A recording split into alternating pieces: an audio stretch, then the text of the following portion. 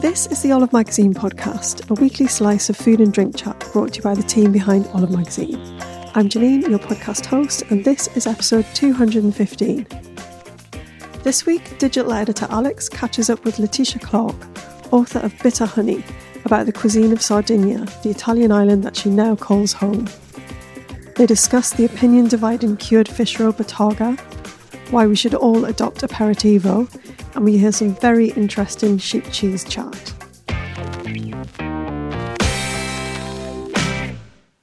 So, hello, it's Alex here. If you've received our new September issue of the magazine, you've probably seen our stunning Cook Like a Local guide to Sardinia.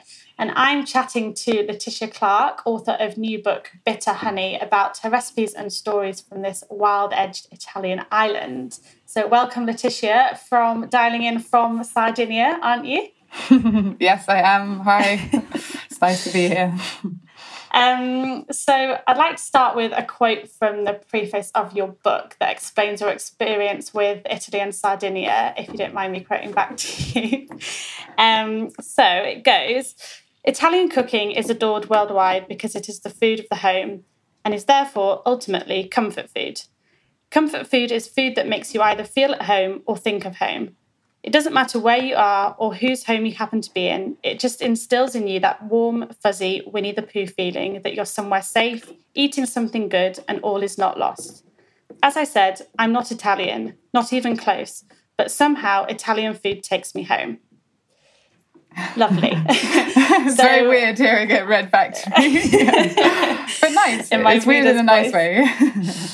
The reason why I wanted to quote that is because you don't pretend in any part of the book or in any marketing of the book that you are Italian or Sardinian, but you do have a very close connection to the island. So do you want to start by telling our readers how you were introduced to Sardinia and your experience with the people you've met out there? Yeah, so, I mean, I say I'm not even close to being Italian, and I'm not really. I actually have a sort of great-grandmother who was born and raised in Italy, but she was very much kind of English, but they moved out there.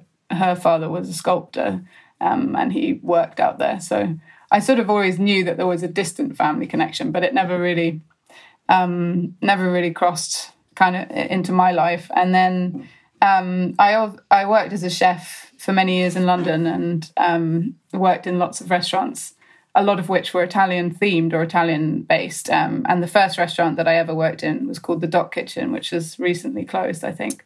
But the head chef there, Stevie Parle, had trained at the River Cafe, and his knowledge of Italian food was very extensive. And all of the food, we cooked all kinds of food there, and I loved all of it. I mean, I've never met a cuisine I didn't like. I love all kinds of food.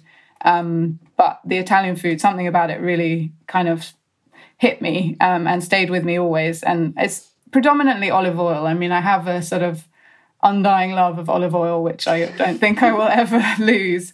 And that working in that restaurant was the first time that I'd really tried really good extra virgin olive oil, and that sort of pepperiness and that strength of flavour was so kind of amazing to me. So I'd just never eaten anything like it. And even though, I mean, I didn't grow up in the 50s where you could only buy olive oil in a pharmacy or anything like my grandmother did, but we definitely never had good oil at home. My mum wasn't, she's not really a sort of foodie. She just buys everything in the supermarket. She doesn't really think about it. She just makes what she can. But eating that oil and using that produce in that restaurant really kind of opened my mind and made me fall in love with Italian food at the beginning. And then I went to Italy a few times over my life with my sort of family, and I went on an art course there actually when I was about 18. And I was always sort of in love with the food, but I never really thought about living there, I guess, just because I always thought I was actually always a bit kind of obsessed with France as well. I always thought I would live in France because I knew I spoke French as a language more than Italian, and always liked French culture as well. So anyway, I never imagined that I would end up living there. And then in the last cooking job that I ever did, I was working in Marito in Hackney. And I met my favourites. Which is a lovely restaurant.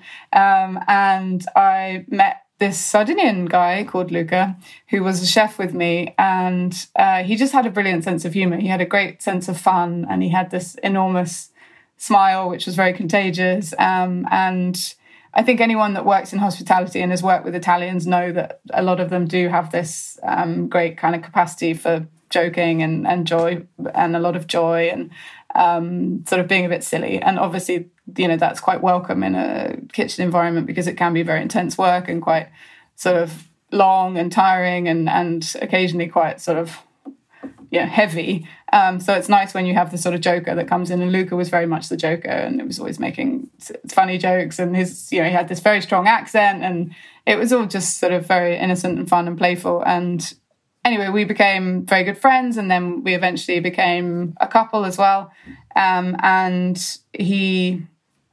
I was sort of talking about moving out of London, because I'd been in London for 7 years, and I was born and grew up in the sort of middle of nowhere in Devon, and I'd always wanted to set something up in the middle of nowhere as well. I'm not really a sort of city person.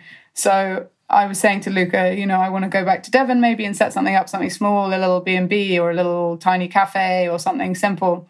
And he was saying, well, what the hell am I going to do in Devon, and so we sort of talked about it a bit, and he was like, well, there's lots of opportunities in Sardinia, it's very undiscovered, it's got amazing food culture, you'd love it, you love Italian food, let's go there. So I sort of, it was a little impulsive, and my dad was always like, oh God, you just decide what you want to do, and then you just do it, and you need to think about these things and everything. But I was kind of, I was interested, and I've always, I guess, kind of had a slightly kind of romantic streak where I've been excited by new places that are slightly underexplored. And so we made the decision to move, and we moved there 3 years ago now. This summer is my sort of 3rd year anniversary.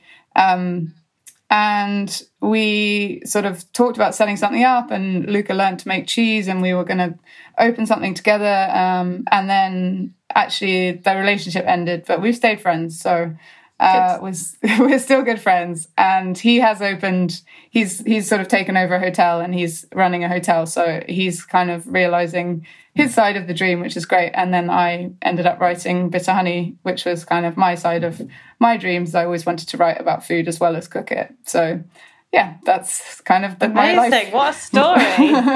My life in a nutshell. Yeah, great. Yeah. So here I am, and then writing book 2, and then still looking for something that I could build or open, but obviously it's not the perfect time to be opening anything right now, so kind of keeping it in the back of my mind and figuring out how I would make it work. But the place where we are shooting this book is very amazing place, with lots of sort of slightly rundown property, which is very cheap, and potentially the sort of opportunities to build things, and the people that run this B&B have set up amazing things. So it's a very kind of inspiring environment to be in as well. So that's good. So. Well, watch out for your B&B Turismo. Yeah, exactly. One day we'll get there. So speaking of like Sardinian cuisine, so it's the 2nd largest island of the Mediterranean, which I found out in my research, nestled between Italy, Spain and North Africa. So it's been colonised by many different cultures, but has still managed to retain its own independent identity and unique cuisine, hasn't it? So yeah, in your book you say that Bottarga, yeah, epitomises Sardinia because it's ancient, beautiful, and otherworldly, which I was very intrigued about. So, can we start with that and what it is? I actually don't know what it is. Yeah, so Bottarga is the roe of grey mullet, which breed in Sardinia, especially in the area where I live near Oristano. They live in kind of semi-salt water, brackish water, so it's not they don't live in the sea, they live in sort of inland lakes, and they breed there, and the sacs of roe, so the sacs of the eggs, are taken out of the fish are eaten as meat, and the roe sacs are then dried, salted and then dried and eaten once dry as Bottarga, and they're sort of, it's quite a strange thing to look at. It's sort of sausage, slightly flattened sausage, kind of ambery in colour, and the Sardinians eat it mostly very simply prepared. So you grate it into pasta sauce, or you slice it and eat it on the music paper bread, which is that very thin kind of, it's almost like a cracker, but you shouldn't really call it a cracker because that's a bit sort of, it makes you think of those little square crackers you buy in packets. But yeah, it's very thin. It's a flatbread, I guess, but it's the texture is very crisp. It's very thin. It's just made with semolina and water and cooked in a wood-fired oven. And it's very traditional Sardinian bread. So that's Sardinian, specifically Sardinian. Yeah, so that's a kind of a bread that you would eat with every meal, every day, and is still made in a very traditional way mostly, and eaten every day by most Sardinians. And it's very good. It's very Moorish. It's the perfect gift to take home. I always say when people come out here and they're like, "Oh, I want to buy something to take home to the family," I always say, "Buy some pane carousel." And it's very versatile. They use it a lot in all kinds of dishes. You can wet it in broth or sauce, and then it becomes like a pasta sheet. Or you can eat it obviously dry with anything. And it's great because instead of having to buy fresh bread or make fresh bread every day, this stuff lasts forever. So you always have bread, which is very important in Sardinian culture, to eat bread with every meal. And that was why it was invented, to sort of last for weeks when shepherds went away to tend their flocks or whatever. So yeah, they normally eat botarga with that bread and then a drizzle of very good olive oil over the top, or you can turn it into this amazing pate, which the recipe for which is in bitter honey, which is one of my favourite recipes, but is very, very fishy. So if you're a sort of fish fan, then that's one for you. And I tried to kind of relate it to anchovies a bit. I mean, it's a bit like anchovies in that you get that amazing umami flavour. So it's really strong, it's really fishy, it's really savoury, but it also has a kind of sweetness, a bit like anchovies, and you can use it in the same way. So you can kind of melt it into a sauce at the beginning, or you can grate it over something at the end. And if you're serving in Sardinia, the way that they use it a lot is for example, in Italy, you make a pasta sauce and you always serve it with the grated parmesan on the top or whatever, which gives it that like final savouriness and richness and kick, and is the nice kind of finishing touch. If you're making a fish-based pasta sauce in Sardinia, then you would use botarga in the same way. So you would grate it over the top, and it would give it that like extra kick, because it's not that common to eat fish with cheese in Italian culture. So the botarga works as the sort of the substitute for parmesan, if you see what I mean. Great. Yeah, I'd never heard of it. So, but you've got a whole chapter about, a whole like double-page spread about it. So yeah, I thought I'd ask you. So some of those recipes that you mentioned, like with the music paper bread, which is a lovely name, and with the pate, you recommend to have an aperitivo hour. Yeah. And you do talk about aperitivo hour being really sacred to Sardinians in your book. So what can you tell us a bit more about how aperitivo hour is a little bit different in Sardinia to the rest of Italy, and specific drinks and dishes that they have at this time? Yeah. So aperitivo is it's just one of my favourite bits of sort of Italian culture and Sardinian culture. And in this respect, I think Sardinia is sort of probably treats their aperitivo quite similarly to the rest of Italy. It's a sort of a drink that you have before you sit down and have your real meal, and normally you would have it out and about. So you go for an aperitivo with friends, or you go for an aperitivo as a couple before you go back and have dinner or whatever, or you go for an aperitivo before you go out for dinner.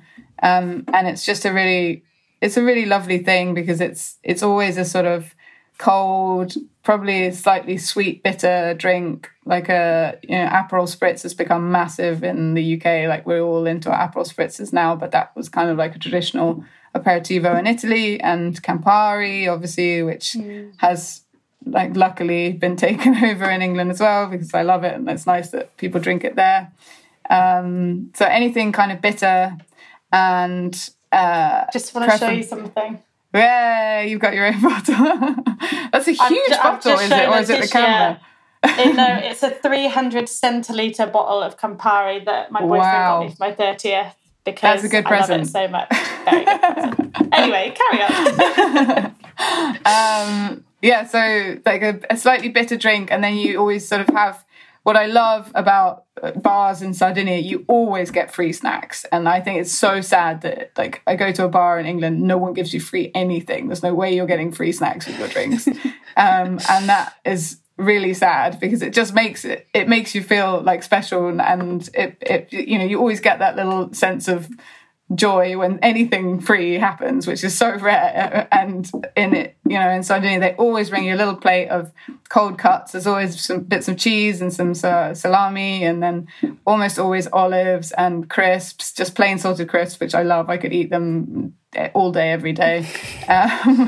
And it just goes so well with the drink. And it's even better than the dinner, really. I mean, I like aperitivo more than the actual dinner. Even if we go out for pizza after aperitivo, the aperitivo is the bit that I enjoy the most, because it just feels like the build-up as well to, it's the exciting bit before the actual dinner. And the drinks, they're just delicious. I mean, Campari Spritz is just the best drink that was ever invented. Agreed. With the Negroni as well. Yeah, exactly. And it goes so well with salty snacks. You just need those salty olives or those salty crisps next to that very sweet and bitter drink. It's just a really lovely thing. So, yeah, I think more people should aperitivo in England as well. It should be adopted. Agreed. And you've got a recipe for fried sage leaves in beer batter as an aperitivo snack as well, which I love the sound of. Yeah, that's a really good one.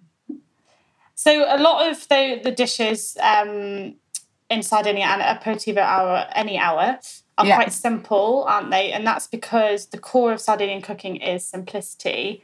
And again, in your book, you say that Luca's nonna, Giulia, grew up in extreme poverty, and she describes her family as poveri ma belli, which means poor but beautiful. So this Italy's cucina povera has ironically become quite popular, and there are like restaurants dedicated to it in England, which is quite funny, because the whole idea is that it's about literally making the most of what you have. And it's great that it's being elevated so much. But can you tell us a bit more about cucina povera, dishes you've tried in Sardinia and that culture in general? Yeah, so I think it's always one of those things that I talk about quite a lot with people from Italy and not from Italy, about this kind of idea of romanticizing poverty, which is a bit problematic. Like there's nothing romantic about poverty, obviously. Absolutely. And that's one of the things that I think you have to be a bit sort of careful about. And that's something that I definitely felt a bit conscious about when I was writing Bitter Honey. But at the same time, Nonna Giulia, who was Luca's nonna, is Luca's nonna, I used to love when she would talk about the stories from her youth, because, I mean, she did live an incredibly hard life in many ways, but it does, that kind of life does place a lot of emphasis on the very simple things, but the things that are available to everybody. And one of those things is food. And I think that one of the most amazing and special things about Italian cuisine is that it's a very diplomatic cuisine. It's not an expensive cuisine, and everybody can make and eat a pizza, because the 3 ingredients that make pizza are some of the cheapest ingredients out there. I mean, you need flour to make a simple dough. You need tomatoes from a tin, even. You don't have to use fresh, fancy tomatoes. And you need, you can use cheap mozzarella. You don't have to use mozzarella di bufala. Like most of my favorite pizzerias don't use really fancy mozzarella. So it's very, it's very approachable, and everybody should be able to make the majority of dishes in Italian cuisine, because they are based around very humble, simple ingredients that are not expensive. So I think that was one of the things that it was really important for me to get across in Bitter Honey, that, everybody should be able to make these dishes, and hopefully everybody can and will and would enjoy them. And I think some of my favourite dishes are very, very simple and very, very rustic and based around very few ingredients. And, I just think sometimes less really is more, and a lot of Italian cooking is about that. And I have this friend in Sardinia, Loredana, who made me this dish the other day. And it was one of the nicest dishes I've eaten for ages. And it was just, it's it's meatballs, but they're not meatballs because there's no meat in them, made of bread. So it's just bread which you mix breadcrumbs, so like old stale bread, so you're using up something. Stale bread mixed with some eggs and some parmesan, and you form them into little balls, and then you poach them in a tomato sauce, and you serve it with extra cheese and basil. And it's just, it's 4 ingredients: cheese, bread, tomatoes, basil. And it was just so delicious and so simple and so filling. And I was, that just kind of epitomizes the cucina povera kind of ethos. But it's also not about suffering. You're not eating terrible food. The point is that you eat incredibly well, even though you don't need to spend much money, which is kind of my whole philosophy about food. I really don't believe that to make good food, you need to spend a lot of money. And I also, that's my philosophy. It's a good one to have. And also it's about, ingrained into that is about not wasting and eating seasonally, which is something that British people have started to do. Well, I feel like over the past decade, we got into quite a bad way with just getting whatever we want. Actually longer than a decade, but getting whatever we want when we want. But I feel like people now are eating a lot more seasonally. And I love that with Sardinians, they claim that the veg quality is so high that they must rarely be tampered with, you talked about. So which veg is the most abundant on the island, and how do they prepare it? So they're pretty famous for artichokes. They do have some of the best artichokes, I think, in Europe. And I know that almost all the first artichokes that come into season in England are almost always grown in Sardinia, so they're the sort of earliest in the season as well. And the same. When do they come into season? Sorry, Sardinia? I start seeing them in about January, and then they finish they carry on right up until the end of April. That's the growing that I've seen here anyway. But there's a specific type that they grow in Sardinia which is very, very spiky and greener than the sort of purple ones, and I think they're really delicious, and they're very juicy and tender and kind of sweet. So I eat a lot of artichokes, which has kind of been a massive change in my diet because I literally would have never eaten an artichoke in England at all.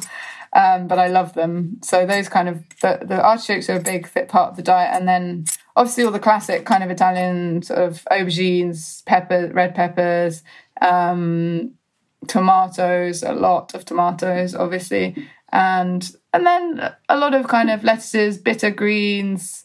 Some in the winter they have nice kind of cabbages. The Cavolo Nero is nice, and chards and spinaches and things like that. But I mean, a lot of it is very seasonal, so you only get. I try and get all of my fruit and vegetables in the local Oristano market, and it's very much only what is growing at that time. And the produce changes from week to week. 1 week I'll go and I'll think, I'll get those carrots next week, and then you go next week and there's no sign of any carrots. So it changes very, very fast, and you have to be quite inventive to kind of come up with enough dishes to use up what's in season at that time. And there is weeks of the year where it's literally going to be one type of cabbage for 4 weeks and that's it. But in England, I feel like we were really good at that before. We would just eat swede for the entire winter or something because that was all that was growing. But now, we have everything all the time, and it's very different. And although that's amazing, and I do miss that, and I often complain to my family, I just want an avocado, and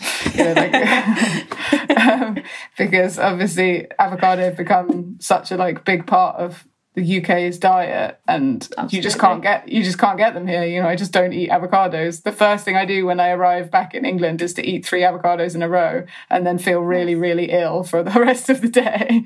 So because they're quite intense if you're having that many. They're really rich. Yeah, they're really, really rich. So if you haven't been eating them for months and then you suddenly gorge on them, I can tell you your insides do not thank you after that. But I think it is amazing because you just know that what you're eating is almost exclusively grown on the island, or maybe mainland Italy, but mostly on the island. And I always go to the market and I ask every single stallholder, I'm like, ma questi sono sardi. I'm like, is this Sardinian? And they're always like, sì, come io, like me, like as Sardinian as I am. And everyone all gets very like patriotic and proud about the whole thing. And it's it's part of the fun. Oh, it sounds great. I'd love to go to the market in Sardinia. Stick around for more chat from Letitia, including exactly what crazy cheese is. And on to like meat and dairy. So they obviously use the produce and the livestock that they have. And in Sardinia, you said that sheep outnumber people 3-1. So yeah. How do Sardinian people? Would you say Sards or Sardinians? Yeah, Sards. You can say Sards. They call. How do they make the most of the sheep? So the sheep are very widespread. There are sheep everywhere, almost exclusively outside and free roaming. I never see sort of sheep in pens or in barns, which is nice. And because sheep are very hardy, I think, the land can be incredibly barren for a lot of the year. Like at the moment now, at the end of August, we're in September now, it's very, very dry. It hasn't rained for weeks. And the sheep are one of the only animals that can really kind of survive that terrain. So it's sort of perfectly suited for sheep farming. And there is a very strong tradition of sheep farming in Sardinia. And I think it's funny because I sort of had talked to people a bit about why they don't make more sheep's yogurt and sheep's butter and sheep's milk, and because they're really good products. Sheep's yogurt can be absolutely delicious, more delicious than cow's yogurt sometimes. And the same with sheep's butter. It's a really interesting product, and but they don't. There's just not that culture. But they do make a lot of different cheeses with the sheep's milk, and almost all of which are very delicious. There's that crazy cheese which has maggots in, which is sort of very famous in Sardinia, but it's not one for the faint-hearted. But yeah, there's quite a lot of kind of YouTube videos about people finding this crazy cheese in Sardinia. It's a bit of a kind of like novelty. What's it called? It's called kazumatsu, which means crazy cheese. Okay. And it's a kind of pecorino, so like a sheep's milk cheese, which they let flies lay their eggs in, and then the maggots hatch and eat their way through the cheese, and then they pass the cheese through their bodies, and so you're eating kind of semi-maggot digested cheese, which is so niche. It's pretty strange, but a lot of Sardinians say it's the reason that they live such long lives, because they're famous for living incredibly long lives, and they swear by sort of health properties. And I mean, it tastes pretty awful. I can't say I enjoy it, and the smell is pretty awful as well. But yeah, a lot of the older generation, especially like Nonna Giulia, used to love it. She was always eating a lot of it and saying it was the key to her long life. So, wow. Yeah. Well, moving on. Moving on from to my favourite. I think this could be my favourite dish in the world. Like, obviously, it always changes, but I do love it. Suckling pig. Yeah. So that is Sardinia's most iconic dish, isn't it? Yeah. Yes, and there's lots of lovely anecdotes in your book about how you kind of have a suckling pig in the middle of the table and everyone comes round and people you've never seen before and just constantly coming in because of around the carnival time. And do you want to elaborate on that a bit? Yeah, so suckling pig is kind of Sardinia's national dish. It's very, very famous, and it's the dish that they always have for sort of important events or religious festivals or birthdays or weddings or celebrations. And there's an amazing culture of cooking outside here. There's sort of spear a pig and then literally stick it in the ground and light a fire next to it. And there's all kinds of ways of cooking it, which are amazing. And it's always the man's job. So there's always this sort of group of men discussing how they're going to cook their pig. And it's quite a ritual, and there's something very nice about it. And there's a lot of the most sort of famous Sardinian hotels will probably put on an evening where they will cook a suckling pig for you over an open fire. And it is a delicious meat. It's kind of, you don't need any sauce. They never serve any sauce with anything, any of the meat in Sardinia. It's very simple. So it's just, you just roast the pig, but because it has this skin, which becomes this amazing crackling, we're all getting hungry now. The crackling kind of encloses the meat, so the meat stays really tender while it's cooking, and then the crackling obviously becomes deliciously crisp. So you get this perfect combination of very crispy, salty skin and very soft, tender meat, which is just perfect and doesn't really need any garnish or sauce or anything. So it's kind of the perfect meat, and it's what they eat on Christmas Day. It's what they eat on Easter Day. You know, it's literally every single important day that you will eat suckling pig. So it's a big part of the culture. Oh, that's another reason to come. So speaking of roasts and not having sauce with your meat, can you tell us about your famous, well, I think it's famous. It's so famous. It's so famous. Your roast chicken gravy sauce story. Yeah, so this is when Luca first came to meet my father, and actually they got on like houses on fire. They really, really liked each other a lot. And I think my dad was quite sad when our relationship ended. I'm sure Luca was very sad as well. Because they're sort of similar, they've got a similar joie de vivre, you know, they both love good food, love drinking. And Luca came down to my dad's house, or like my family house in Devon. And my dad cooked us a roast. My dad is a kind of classic English roast man. He has to have a roast at least once a week, preferably twice or 3 times a week. And he's a big gravy fan, a big, big gravy fan. And I don't think he owns a single jumper or T-shirt that is not stained with gravy.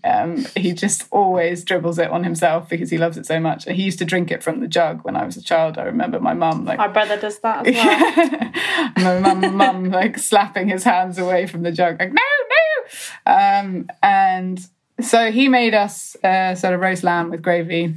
And Luca had never had gravy before, and he'd never had a sort of English roast with all the trimmings. And, you know, it's because it's amazing how many things you have on a plate in an English roast. You know, like, I mean, in my family, we do like 2 or 3 vegetables, maybe one of them in white sauce, like leeks in white sauce or something. And then we'd probably have roast potatoes, then we'd have carrots, then we'd have broccoli, then we'd have peas, or, you know, like 20 different things on your plate, which is about as un-Sardinian as it gets. You know, like you've got one thing on your plate most of the time, and then separate plates later for other things. So this kind of like amazing combination of different things, and Luca's eyes was popping out of his head. Like, what is this bizarre kind of combination of everything? And then this gravy, which he'd never tried before, and it is kind of nuts when you think about gravy, like how many ingredients go into it. You know, my family always put like jelly in it to make it a bit sweet as well. And then like, it's good. Yeah, if you've got like red currant jelly or anything, like a bit of that in the end of the gravy, just to give it that little sweetness, is a good thing. So there's jelly in there, there's wine in there might be cider in there might be like stock, then there's, you know, flour. My mum puts flour in to make it a bit thicker and stuff. So anyway, this sort of crazy sauce that Luca had never experienced, and he was like, what is this sauce? And my dad was like, it's not sauce, it's gravy. And Luca used to, then, you know, talk in this kind of hallowed voice about this amazing gravy sauce that he'd experienced in England. And he used to try and get me to recreate it in Sardinia quite often. But it's weird. It's just some of these things just don't translate. It just doesn't make it across. So gravy in Italy, yeah, I wouldn't recommend trying. It just does. It's one of those things that doesn't translate. It's great in England and I love it, but I'm never going to try and recreate it in Italy. It just seems wrong. You need to drizzle your olive oil on your meat, and that's enough. But I liked it how you kind of took that and you made your own like roast chicken that wasn't, you know, and it's showing how you adapt all cuisines. And it's not just a cuisine, is it? It's like a micro cuisine, because your cuisine when you were with Luca was, you know, an amalgamation of the two. And I love that. And I think it's very easy we won't get into it because I could talk for hours about this, but like tokenism and saying like Italian food is just this, Caribbean food is just this. Whereas if you think about British food and how different communities and cultures and just anecdotes like that have changed how people eat and their dishes, and then some of them take and some of them don't. I just find it's amazing how many different little micro cuisines we have in the world. Like there's probably millions and millions and millions of them. So I think when we talk about Sardinian cuisine, you know, we can do it. We've done a podcast about it, but we don't, you know, everything is different depending on your household and who you've grown up with, where you've travelled to, who your family is. So I think it's just quite a nice story to just show that everything is adaptable. And I think that's like a really good point. And I think you know, in the introduction I said something about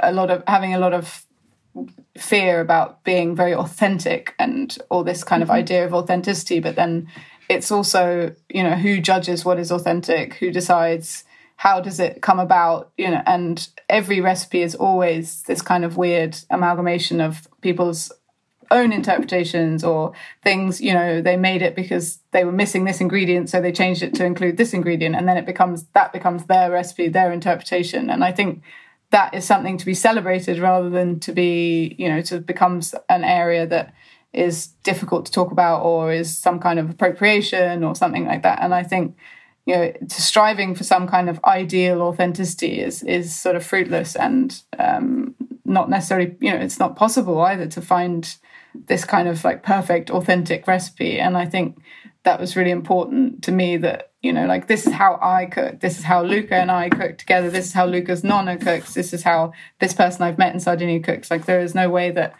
I would pretend that Bitter Honey is a kind of comprehensive guide to the entire cuisine of Sardinia, because, you know, it's an impossible feat. So I think what's more interesting is your interpretation and your personal, the way you cook and the way that interacts with the way other people cook, and just being open-minded and being, you know, interested in other people's interpretations, not being closed and saying, well, that's not right. You know, there is no right and wrong way to do anything. And I think, or like any art or any skill, like cooking is an amazing mix of all kinds of people and skills and ideas, and that's what makes it so interesting and so kind of endlessly fascinating. You know, we're always talking about food. We're talking about food now. We're doing a whole podcast talking about food. It's just, you know, it's an amazing thing that is ever growing and expanding, and that's really something that should be celebrated.